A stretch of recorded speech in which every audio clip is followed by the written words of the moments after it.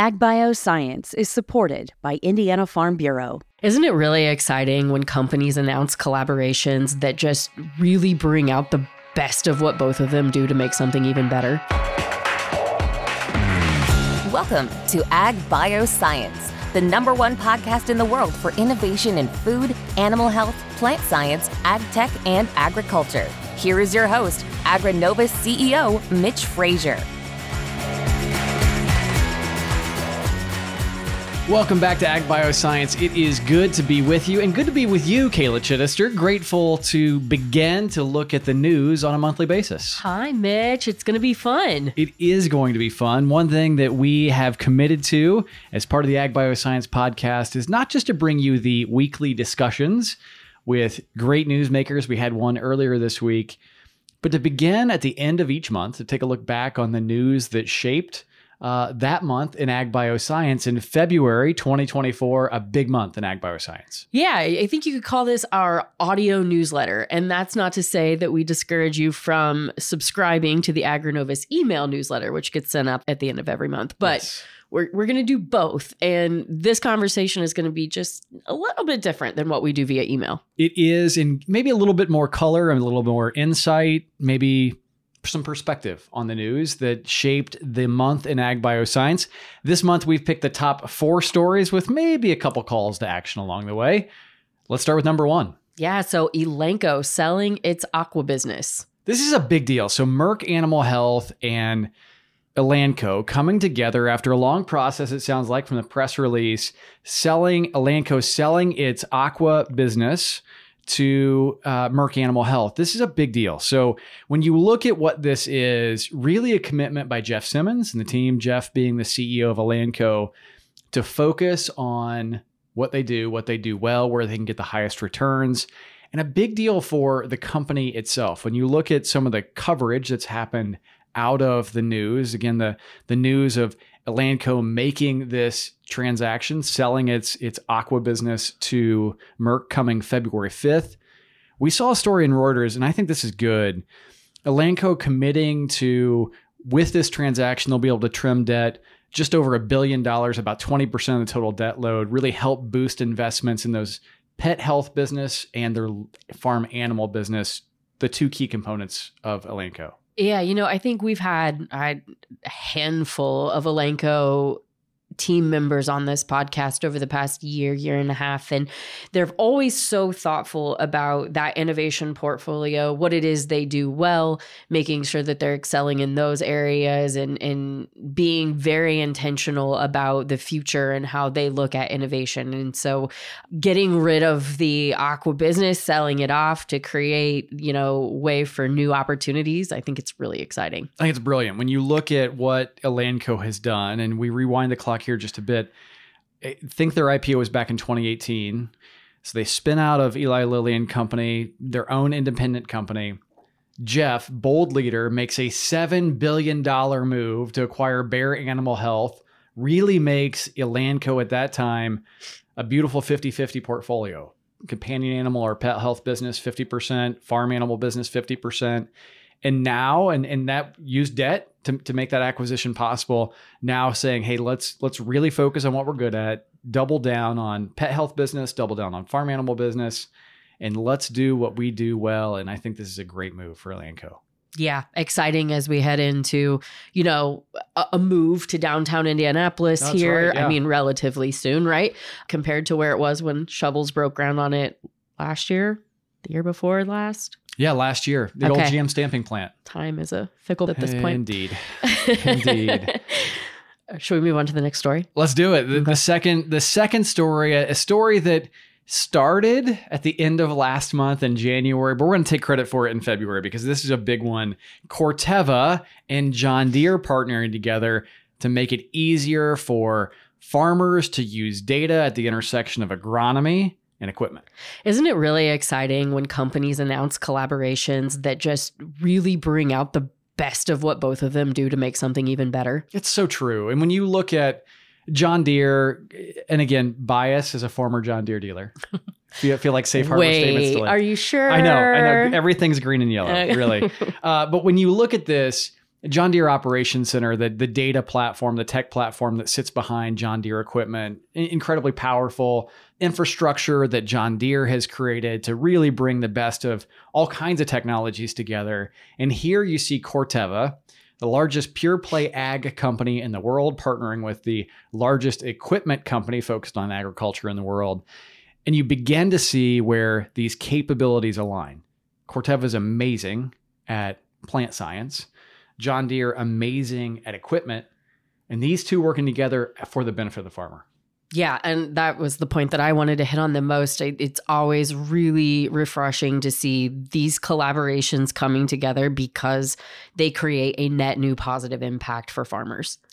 I was looking at the press release here in front of me, and I just love this. So Doug Sauter, product leader at John Deere, this is his quote: "Future farming will be enabled by the combination of data-driven insights and science-based agronomic recommendations."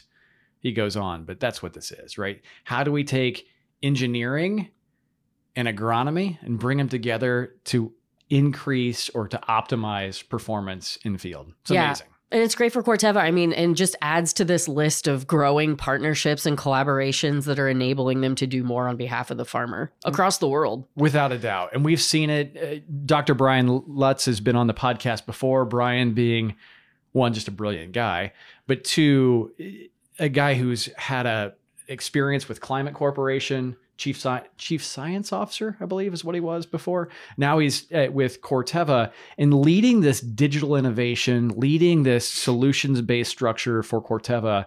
I love this work. And I think we're going to see more of these partnerships between those within the value chain, the inbound value chain for the farmer. We've seen now Corteva link arms with Deere to bring this solution. But it's not been that long ago. What was it? September of last year, where AGCO announced the JV acquisition, however you want to look at it. The way it was positioned was that AGCO would acquire 85% of Trimble's technology, along with the autonomous company they had in Canada, to bring it together.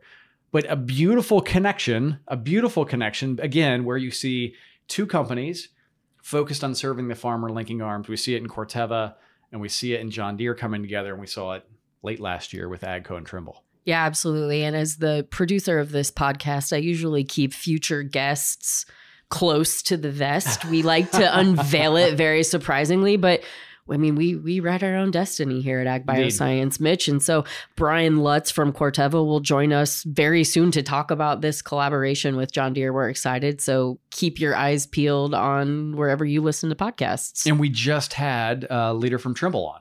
Yes. Not that long ago, just a couple days ago. Yeah. On Monday, Kevin Summers, the North American Carbon Sustainability Lead for Trimble, and a really appropriate time to be having a conversation with him.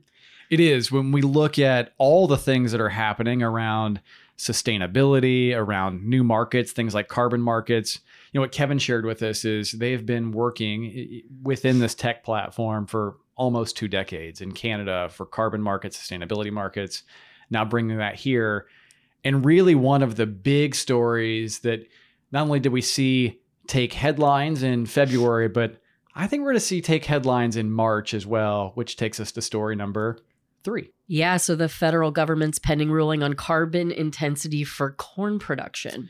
Yeah, this is a big one. We've often talked about sustainable aviation fuel, and sustainable aviation fuel being how do we take biomaterial, corn, how do we take soybeans, how do we take biomass and turn it into fuel with a focus on green. In the Inflation Reduction Act, just a couple years ago, Section 45Z was all about sustainable aviation fuel and how you measure the carbon intensity of it. Well, the federal government came out with some guidance in December. No later than March 1st, we're expected to see how this GREET, G-R-E-E-T, which is an acronym, this GREET model actually identifies the carbon intensity of ethanol, which will be critical to understanding what tax credit the ethanol that goes into potential sustainable aviation fuel will actually be eligible for. Now, what this means is, there's this model, and when this model gets wrapped up, producers could actually benefit. The ethanol producer itself will benefit. and they'll pass some of that credit back to the producers, all of that to be worked out. But this is a really big deal for corn producers, a really big deal for ethanol producers, particularly in an environment where we look at this shift, macro demand shift. Again, we may not see it in our daily lives, but when we look at forecasts from a lot smarter people than we here in the data we have, but are forecasting the ethanol demand cycle decreasing, because roughly 10% of every gallon of fuel that you and I buy at the gas station is ethanol, as gasoline consumption looks to trend down over the next couple decades. Yeah. Finding ways to create net new demand for ethanol, for corn, is a really important piece. Yeah, absolutely. And I'm kind of glad you talked about the significance of it and its widespread impact, not only on farmers, but on the ag bioscience economy as a whole. This has a lot of implications for agribusiness, for farmers, for everyone. That's right. And I think it's really critical to think about this as we look at all the interconnectedness of the ag bioscience economy. We so often talk about innovation. We've covered some of them here, right? We've talked about ag tech. We've talked about plant science with Corteva. We've talked about animal health with Elanco.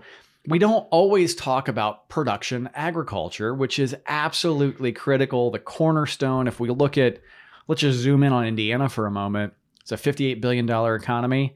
17 billion of that 58 comes from production agriculture. And so it is a critical piece of this equation. And when you find net new demand for corn, for beans, whatever it may be, that drives local premium, it drives market, it drives success that ripples through the rest of the economy. We'll dig into the next trend right after this. Ag Bioscience is supported by Indiana Farm Bureau. Being your own boss is a different kind of job. You have to work harder, smarter, and you can't afford to let your health slow you down. That's why Indiana Farm Bureau is there with more affordable plans for members who need to stay on top of their health, so they can stay on top of their business, whether it's a farm or any other kind of company, concern, or enterprise. To learn more about medical, dental, vision, and Medicare supplement insurance plans sponsored by Indiana Farm Bureau, visit infbhealthplans.com. Welcome back to Ag Bioscience, digging into the top 4 news stories of February 2024. Here's the next one. Speaking of production agriculture, yes, census data. Story number 4. Yeah, Indiana is a top production ag state, to no one's surprise. To no one's surprise, but with great excitement, Absolutely. Great validation. You have the numbers before you. What do we see? So we are the number 1 producer of popcorn, gourds, and duck. That's incredible. It is incredible. Amazing that gourds made the list. I know. I like it. The gourd farmers, thank you for your work. Pumpkins close in a number 2. Indeed. And then in the bronze, spearmint and turkeys, kind of the same commodities and products that you would expect to see come out of Indiana. How do we look on pigs, corn, and beans? So pigs, I'm looking number 5 for pigs and corn. Soybeans number 4. Number 4, that's amazing. And I think you look at these commodities and it's kind of hard to put it into perspective, right? When you look at, just the ones you covered, corn, beans, pigs, turkeys, a lot of pieces there connected to the food system itself. And this is an area that we talk about often, and I don't think we can talk about it enough. This is the only economy in the world that touches every person on the planet. It centers on food. And as we look at the interconnection between food, animal health, plant science, ag tech, agriculture, what all of those ultimately do is feed people, directly or indirectly. And being in a place, being in an environment, being in an economy where production agriculture is so strong, it makes the other pieces of the puzzle possible. Yeah, absolutely. I love, and I'll never forget it, you won't either, because I know we were high-fiving when this happened, when Chuck Magro, the CEO of Corteva, named Indianapolis its global headquarters. This was back in 2022. Corteva, now the 4th largest publicly held company, headquartered in Indiana. Incredible. Chuck is doing an amazing job as CEO. Chuck said one of the reasons why Indianapolis would become its corporate headquarters is because they wanted to be close to their customer. And here we have new data from the Census Bureau that shows that customer that Corteva wanted to be close to doing really well. Yeah, absolutely. We've come full circle. We have come full circle. And, the one thing that we didn't hit, and this isn't really a story, but maybe commentary on where things are, there is a lot of move afoot in the ag economy. And we look at the broader, I guess, just focus of what's happening in this economy. One of my favorites, is we get to talk with Kristen Owen, Executive Director of Equity Research at Oppenheimer. Kristen was out with some new data in February, looking at kind of an amalgamation of all things forecasts in USDA and in US agriculture and all the pieces of the puzzle that ultimately connect to the farm. And a couple data points hit me this week as I read through these. And again, these aren't all her data. It's an aggregation of a lot of things. But one of the things that stood out to me, USDA projects net farm income to decline 25%, a little over 25% in 2024 versus 23. Down 27% on an inflation adjusted basis. But here's perspective, because 25% is a big number. But when you look at this, net farm income is expected to be in line with 2020 levels when you look at it on an inflation adjusted basis, really back in line with a 20-year historical average. So while we are seeing a decline kind of back to that relatively normal level that we've seen historically. So how do you see, I guess, with those numbers in mind and those projections in mind from Kristen, how do you see that impacting the overall operating environment for the farmer? I think it's interesting. Time will tell. By no means am I an ag economist, but in Kristen's report, what's fun, particularly for those with a connection to the Great Golden Black, also known as Purdue University, Kristen actually cites the Purdue Ag Barometer in her research. And I think what is really interesting is she calls out that farm sentiment, so this kind of gets to your point, farm sentiment in the U.S.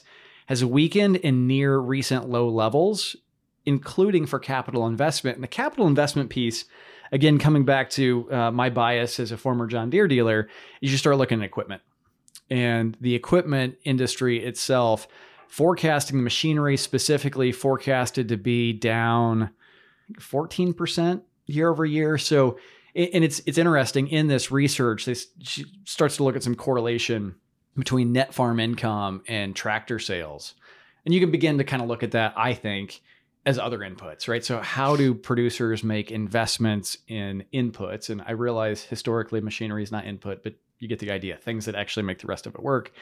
And it's based on a couple factors. One on, how the last year was and how the year ahead looks. And while that seems very intuitive to say that out loud, to begin to see, and she does a great job. Kristen's brilliant. Does a great job here of looking at how does that actually work on a quantitative basis and where does that align and validate? And we'll have to have Kristen back at some point to talk through this, because there's some interesting insights here on fertilizer. There's some interesting insights here on just how farmers are going to spend. I think the most important piece, the big takeaway here, when we look at what's the real impact, kind of back with traditional levels on an inflation adjusted basis, back to kind of where we were in 2020. Kristen Owen is absolutely fabulous. We've had the chance to have her on this podcast twice, and if we had her on twice more by the end of this year, that would be great. What we will do is she joined us from CES earlier this year, and so let's link her episode in the show notes. People can go back and listen to it, but great insight from her on just overall what to expect, big trends in the industry, and what we can, expect moving forward. And what you can expect going forward is, again, one of these, we post, as you know, as a frequently listener of Ag Bioscience, every Monday morning, we deliver news and insights directly to your podcast platform of choice. But every month, the end of every month, we'll deliver this, a podcast like this, looking at the news from the year or for the month gone by. Kayla, one thing that I want to make sure we hit is invites to a couple things that we're doing in March. Let's start with the governor. Yeah, so Agronovis's first quadrant networking series of 2024 kicks off March 6th at the 16 Tech Innovation District in Indianapolis. Governor Holcomb will be joining us for a fireside chat with you. Yes. This will be the second time in 60 days the two of you have had an in-depth conversation. Love the guy. Yeah, yes, absolutely. Indeed. And so we'll really be talking about that intersection of people, plants, and animals, which is one of our favorite topics. It is. And what I am really looking forward to with conversation with Governor Holcomb is on this reality of the criticality of the ag bioscience economy, the innovation that's happening here. We'll dig into that. And then Selena Sardina from the Indiana Economic Development Corporation is going to lead a discussion, and this one is going to be absolutely incredible. She'll have Kevin Still, the CEO of Co-Alliance, that will soon be the CEO of Keystone, which will be one of the largest co-ops in the Midwest. And I think I have this number right. We'll learn more about it from Kevin on March 6th. I think they'll be among the top 10 co-ops in the country. When we talked a lot about this operating environment we think we're getting ready to head into, it'll be really interesting to hear from him on how they plan to approach that with this gigantic base of farmers that they work with. And we'll hear from Reza Razalpour, who is from Corteva, leads regulatory and sustainability, just a really amazing, bold leader. And Megan Ritter from Indiana Farm Bureau will join as well. Love Megan. And so that's March 6th. Then coming up later in the month, we'll be at World Agritech. We'd love to spend time with you there. If you're going to be at World Agritech, drop me a text or note on LinkedIn. Would love to find time. We may be hosting a special event or a special experience. Let's call it a special experience at World Agritech. So drop me a note on LinkedIn. Would love to make sure you get an invite. Yeah. And for Quadrant, we will link the registration to that event in the show notes. It's a free event. It is. Yeah. There's food and drink and networking. It's a lot of fun. And Kayla Chittister. Hey, I just provide the playlist. Okay, so we have March 6th, we have Quadrant. Yep. Middle of March, we'll be out in California, San Francisco for World Agritech. What else is on the horizon? The Hunger Tech Innovation Challenge is getting ready to kick off. It is. Coming up, we will soon. It's open right now to apply for innovators to apply to participate in this challenge. And for those that aren't familiar with Hunger Tech, this is the idea of how do we use connectivity? How do we use digital innovation to better serve those in need? And how do we do that in a way that doesn't just focus on philanthropy, but actually focuses on a sustainable business model that enables long-term impact across multiple populations? Yeah, the Hunger Tech Innovation Challenge really cuts to the core of something we talk about at AgriNovus that you talk about a lot, Mitch, which is doing good by also doing well. It is a powerful force. There's a book that one of my favorites called Forces for Good, incredible book that begins to unpack not just great impact, but great durable impact. Organizations who have built great business models with inside nonprofits. Forces for Good is an incredible read. Whether you're a nonprofit person, whether you're a for-profit business, it has been a powerful force for us, a force for change within AgriNovus, and one that, while not connected to Hunger Tech, and not that we're going to get anything out of talking about Forces for Good, but let's drop a link to Forces for Good down in the show notes. Yeah, absolutely. I mean, we talk about Hunger Tech anytime I think you and I are behind a microphone together, which is, let's face it, at this point, annually up until now. But, they're going to take a myriad of solutions to solve the problem that is food insecurity. It's too widespread. It's too tentacled. And so Hunger Tech is really designed to bring a bunch of different solutions to the problem because it's going to require that in order for it to be solved. I think so. And it's going to require a business-based approach as well as a philanthropic-based approach. And what I love, Jeff Zentz on the AgriNovus team is really doing a lot of work to bring those things together.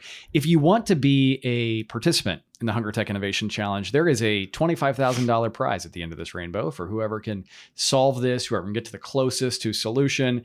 All of that information is available, how to apply, what the criteria are, prompts to begin the innovation online at agrinovusindiana.com/hungertech. Yes. Is that right? Super. Well, I think that brings us to the end, Kayla. February 2024 has been an extremely busy month. We already have started to talk about what's ahead in March, and we'll be back here next Monday. Yeah, we will. And whoever our guest is completely escapes me right now. But it will be great. It'll be a fantastic discussion, and we will see you March 6th in Indianapolis. We'll see you middle of the month at World Agritech out in San Francisco.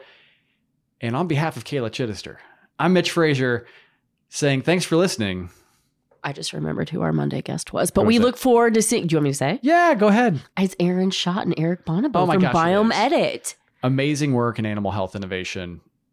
We're dropping all the release date.